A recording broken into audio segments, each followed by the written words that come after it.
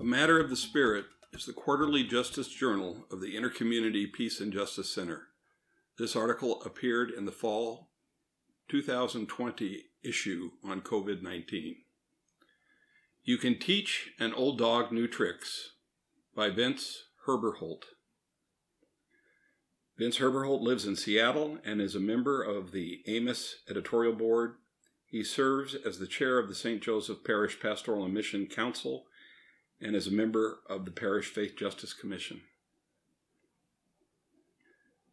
From January to August, I have been involved in the Jesuit West Province program called the Faith Doing Justice to Sermon Series.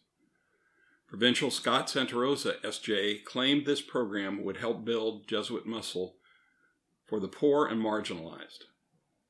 For a person who self-identifies as a social justice junkie, Scott's call compelled me to sign up immediately. Over 6 months, 100-plus representatives in 5 states from Jesuit Works, including IPJC, were virtually schooled in community organizing, discernment, Ignatian spirituality, and advocacy. Much of this training was old hat, but presented in a new way. I felt like an old dog learning the new tricks of faith-based community organizing. We learned how we could pray, discern, organize, and act with those who are poor and marginalized. And, thanks be to God, at the end of the Faith Doing Justice to Sermon series, we acted. As Jesuit allies working with a Latinx-led Washington Immigrant Solidarity Network, we demanded a $100 million fund for undocumented workers who have been denied unemployment and CARES Act stimulus payments.